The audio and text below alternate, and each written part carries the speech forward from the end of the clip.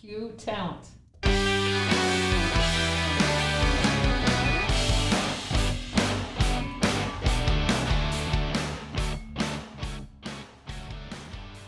Greetings, everyone, and welcome to Heart and Hustle in Hamilton County, a podcast about the people, places, and policies that govern the work of Hamilton County, Ohio, and in particular, our local response to the COVID-19 outbreak. I'm your host, Jeff Aludo. I'm County Administrator in Hamilton County, and I'm here with my co-host, Communications Manager Bridget Doherty. Greetings, Bridget. Hello, greetings on our inaugural podcast. So over the next several episodes of this podcast, we're going to be discussing and talking about the issues, challenges, and opportunities Hamilton County faces as we battle this global pandemic. So first of all, I thought it might make a little bit of sense to kind of go through why are we doing a podcast. And right now, there are so many things happening in the media. There's a lot of noise. I feel like right now is a great time for us to cut in and try a new medium. Yeah, that's a great point, and a great, especially for our first episode. So in talking to a lot of people in a lot of positions throughout the county, whether they're employees or non-employees, it seems like there continues to be this real lack of information about what counties do compared to, say, what the city does or what state or federal government does. So bridging that information gap is something that's always been a priority of mine. I know it's been a priority of the Board of County Commissioners, but it's actually a lot harder than you'd think to do that. It is. I feel like sometimes counties aren't as tangible as cities, and so also with civic lessons in the past, I mean, if people think back and they really remember what is it that a county does. And, which is kind of a shame when we're in this terrible pandemic. Counties actually account for a large amount of what the frontline workers do and the activity in battling this pandemic. Absolutely. I mean, when you think about it, I mean, counties do public health. We do the emergency management agency. We're the 911 dispatchers that people call when they need help. The economic development agencies that help keep the local economy strong. The caseworkers that are out there protecting children and the elderly. Sheriff deputies, running the jails, the courts, the coroner's office. I mean, there's just so much that counties do on a day-to-day basis, a lot of which meshes right into the response to the COVID-19 pandemic. So I'm kind of hoping this podcast is a direct way for residents and even employees, the media, to kind of connect in a casual conversational way to all of that what Hamilton County is doing, especially in this space with the pandemic.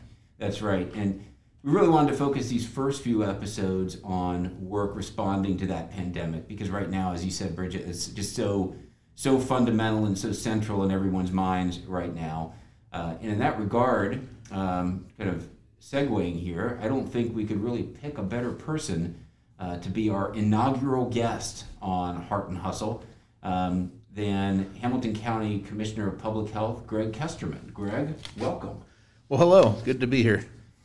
Nice of you to be here and great to have you here, Greg. And first of all, before we get into the meat of the show, I just want to take this opportunity to thank you and the staff of Hamilton County Public Health for everything that you all have done over the better part of this year. I know it probably seems like a decade to you now, Greg, but to keep the county safe and to keep the pandemic from spreading more rapidly than it has here locally. I'm just constantly amazed by how immense of a job you have and all of your staff has. I mean, you've got a relatively small staff. You've got nurses, epidemiologists, but the work that you guys have done has just been absolutely magnificent. So on behalf of the county and the community, just wanted to say thank you. Thank you, Jeff, and I'm very lucky to have such a great team. We have clearly a lot of dedicated people that are working tirelessly 7 days a week, and it's been an honor to work with them. Excellent. And so I think the meat of the show, and again, this is the inaugural episode of Heart and Hustle, and so what we really want to do is just engage people who are on the front lines of activity in the work of the county and just find out a little bit more about what they're doing in a way, and the things that you're doing that the employees of the county and the general public in the county would find interesting, and some of the behind the scenes information on what goes into the work of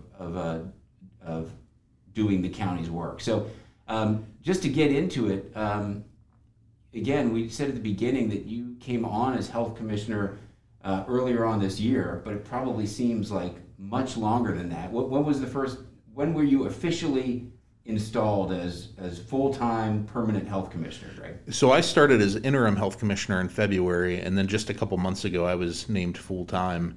And you're right, February seems so long ago, and it was just around the start of the pandemic, right? We were talking about cases, and we saw airports starting to shut down and changes nationally on how we were responding.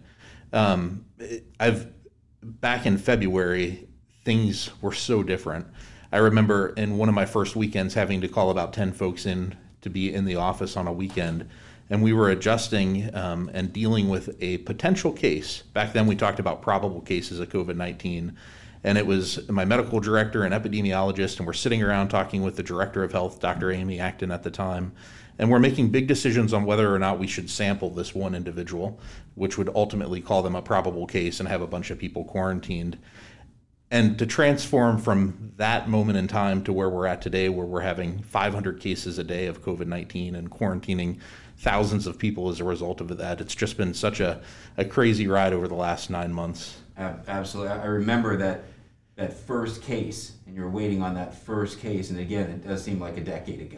That's right. I actually called you, if you may recall, and I'm very new at my shoes. I'm not sure if at this point I'm supposed to call the county administrator for a potential case of COVID-19, but we've just come such a long way in that period of time. Yeah, and there's been good things, and obviously, there's been ups and downs, good and bad, but obviously the spread of the virus, no one wants that. But again, I think the positive thing here is the way that public health has responded to it. So before we go much further, just to level set, we are on November 25th. I think that's the date, right? It's the day before Thanksgiving.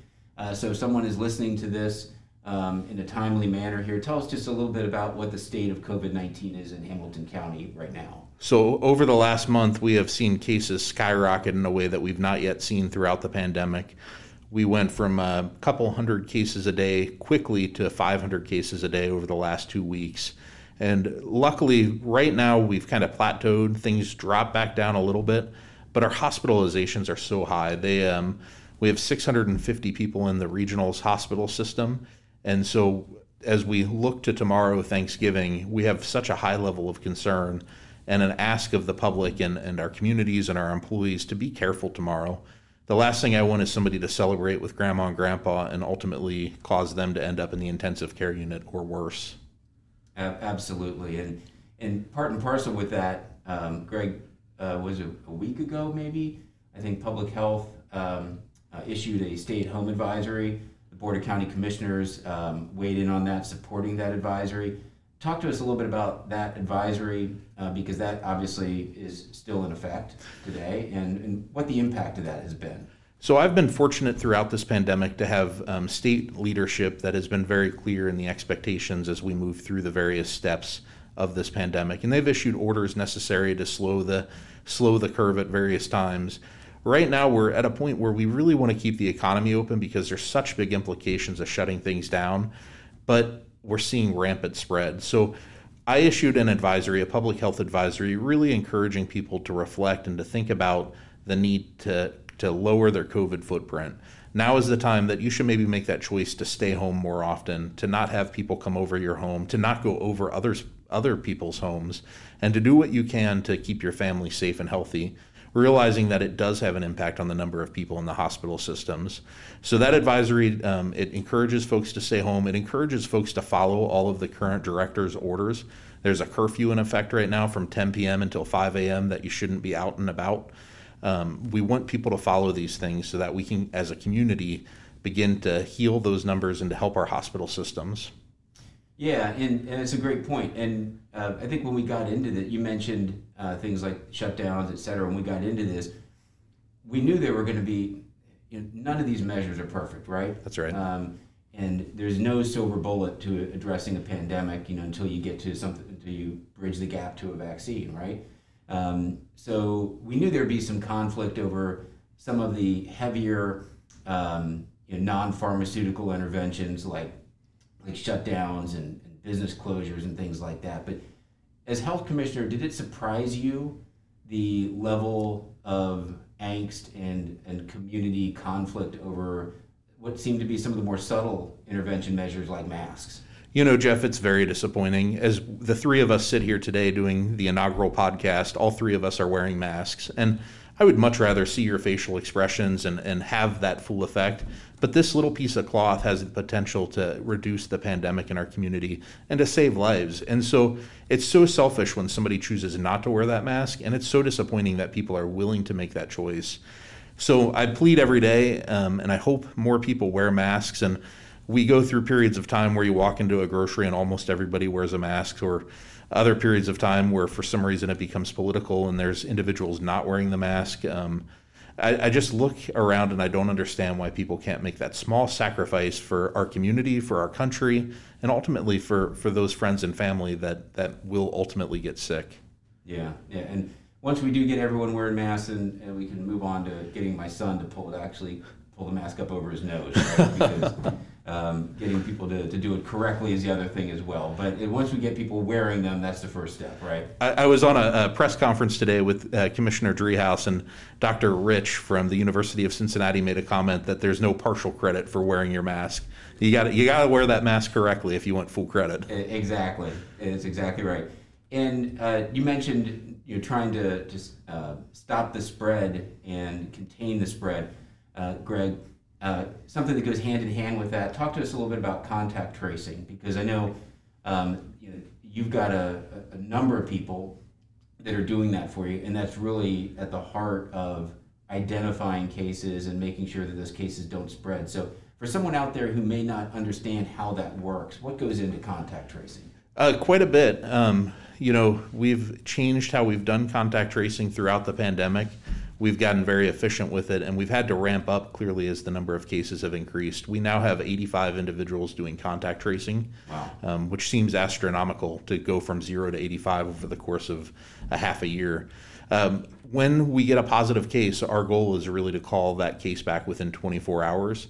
We know the sooner we can keep their close contacts or people that have been within 6 feet for 15 minutes, the sooner we can get them to stay home and to quarantine, the less spread we'll have of the disease. So our first step is getting a positive case. We pick up the phone and we call them, and we conduct an interview and ask them questions about who they've been around. And then our next step is to follow up with those individuals and ask them to stay home and to provide them information so they know how to stay safe. What's been the typical reaction? I mean, you typically got the 80-20 rule on anything. 80% of people respond one way, 20% another. What have you seen in terms of when your contact tracers make those calls? Are the receptions positive? Are people happy to be hearing from them that someone is following up with them, or is there any level of angst involved there? We've seen some shifts throughout the pandemic. Earlier on in the pandemic, I think we were often the first point of contact with the patient, and people were surprised that they had contracted COVID-19 and were disappointed and scared. And so our team would work through that and talk to them and become a point of information throughout their 10-day isolation period. Close contacts often similarly were surprised that they were around somebody with COVID-19, scared as well, but a little less because they don't have it. And as the pandemic went on and information nationally changed about the severity of COVID-19, we've had some more resistance to contact tracing, people indicating that they're not willing to share names, or they'll call their friends on their own. And that shift has kind of worn my team out as well. It's very hard when your job is calling people all day and you're not always well received. So we've worked through it. We try to support our team as best we can, but it's been a long process. Yeah. Along the same lines, how is your team holding up? Because this is, as we said this morning on the briefing, is no one's taking vacation. These are long hours. There are weekends involved. How do you manage that with your staff? It's been such a wild pandemic for my team. Clearly, we're the front line. We went from many of us working 7 days a week to kind of forcing people to take weekends, although not Friday, Saturday, or not Saturday, Sunday kind of weekends, but Monday, Tuesday is your new weekend, and making sure they're taking care of themselves.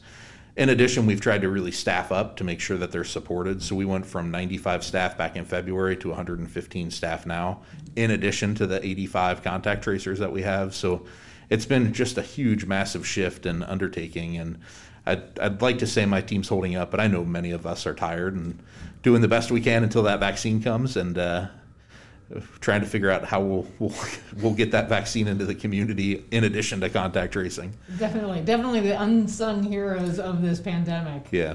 Working behind the scenes. Can we switch over to vaccines? Because I wonder if one question you might have gotten from some in the community is, we hear that there's a tiered system, how it's coming in, and how do I get to the top of that tier and get the vaccine first? So, what do you tell people on the streets? So ultimately, vaccine will be available for the individuals that have been identified by the Centers for Disease Control, and there is a 4-tier process. And the individuals that are in the top tier, or tier 1A, are those individuals that are actually working with COVID patients. So we're talking about hospital workers, EMS folks that are riding in the ambulance taking those sick individuals to the hospital.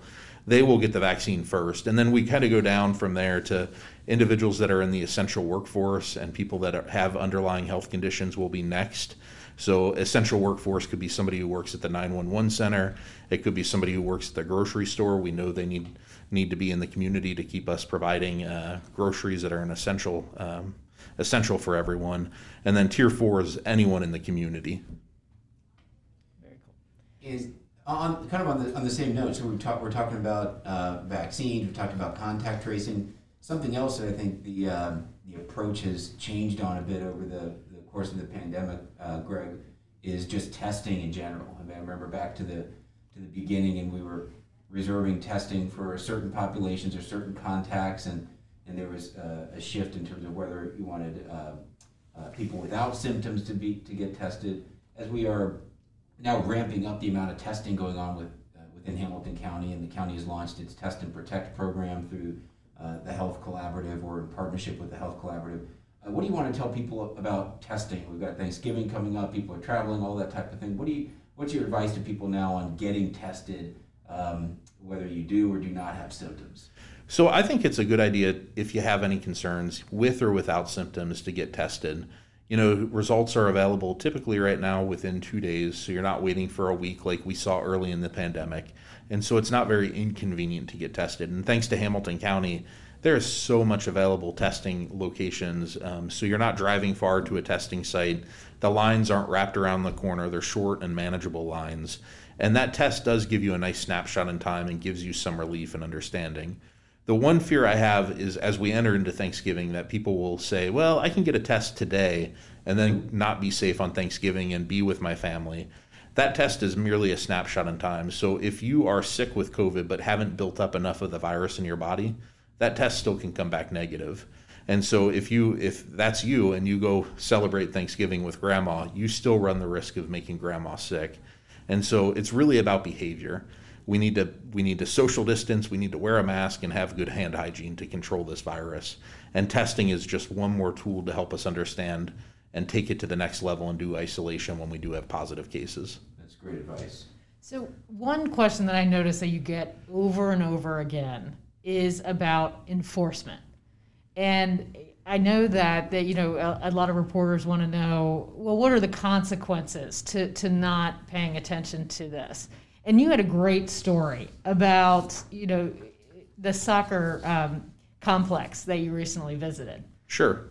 Could you share that? Yep. So recently, Governor DeWine kind of reinstituted a masking requirement in retail settings. And I think anytime he reissues an order, it brings new awareness, and it helps our businesses and it helps individuals have a new heightened sense of needing to do that activity. So the new order requires businesses to not allow customers to come in without masks. And I was at a soccer complex, and 2 gentlemen walked in front of me without masks. And the 4 high school kids that work there asked them to put on their mask, and they refused and actually walked away. And the students walked over, the employees walked over and reiterated that they'd like them to wear a mask, and they refused. And they said, well, if you're not going to wear a mask, you have to leave. And they refused to leave as well. And so ultimately, the employees contacted the police, and the police came and removed the 2 individuals without incident. It's so disappointing, though. These individuals were there to watch their daughter play soccer, and it's such a selfish decision to leave the facility, to not watch your daughter play soccer over a piece of cloth that is required by Ohio law. So really disappointing, but everybody else in the complex had a mask on, and that puts a smile. You can't see it because I'm under a mask, but that puts a smile on my face. I'm just so impressed with the high school students, too, to follow up like Absolutely. that. That's yeah. great. I mean, it's a scary situation for a younger person, and even as an adult. I mean, nobody likes to call the police and deal with something like in that fashion. Or just to confront someone. I mean, we've all been at those youth sporting events, and we know how they can be at times. So that's a really tenuous position to put employees like that in. So, yeah, so people that are listening to this, again, as Commissioner Kesterman said, if we just abide by some of these simple measures, whether it's masks, washing your hands, staying socially distant, things will work out hopefully better for all of us. And for those of you that are doing it right every day, I want to say thank you. And for those of you that are doing it right every day and appreciate the workers at the store, I'd like to ask you to take a moment and say thank you next time you're running through the checkout line at a grocery store or you see a worker doing the right thing. It's really worth us working together as a team and supporting each other as we're dealing with this pandemic as well. Yeah, so just one last question for you, Greg, and this is really just speaking broadly about the field of public health and emergency management. So, before 2020, when we talked about public health and emergency management issues, now you guys have been in the business of disease prevention for a long time, but this obviously is to a different level. But typically, when we're talking about responding to disasters, we're thinking about tornadoes, we're thinking about floods, et cetera. Even I remember back with H1N1, that was something that you guys had set up vaccine pods or points of distribution for those, but it was a relatively containerized thing from a time perspective, if I remember correctly. This has gone on from really the beginning of the year through now. So just as you think about leading a public health department, from your perspective, day in and day out, what's been the hardest thing about leading that response on a day in and day out basis? I think truly reminding my team that this is a marathon and reminding folks that we will make mistakes throughout this marathon, and that doesn't mean we'll lose the race. So there are times, last weekend when we saw our case count go from 300 to 500 cases, we weren't perfect. We didn't call everybody back within our standard of 24 hours. We just physically couldn't. And the truth is that's not ideal, but it's going to happen.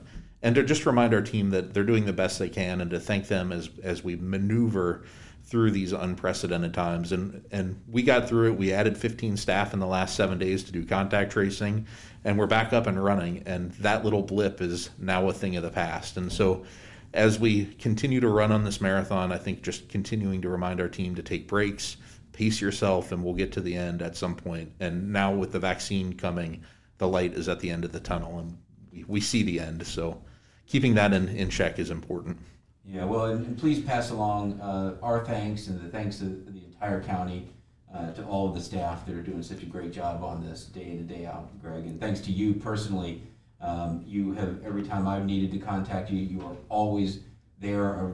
The return calls within 2 minutes. So just your level of dedication to this has just been absolutely phenomenal. So I just want to thank you for that. Yeah, we're glad to help out. And like I said at the beginning, I'm lucky to be with such a dedicated Board of Health and such dedicated employees. We're really lucky.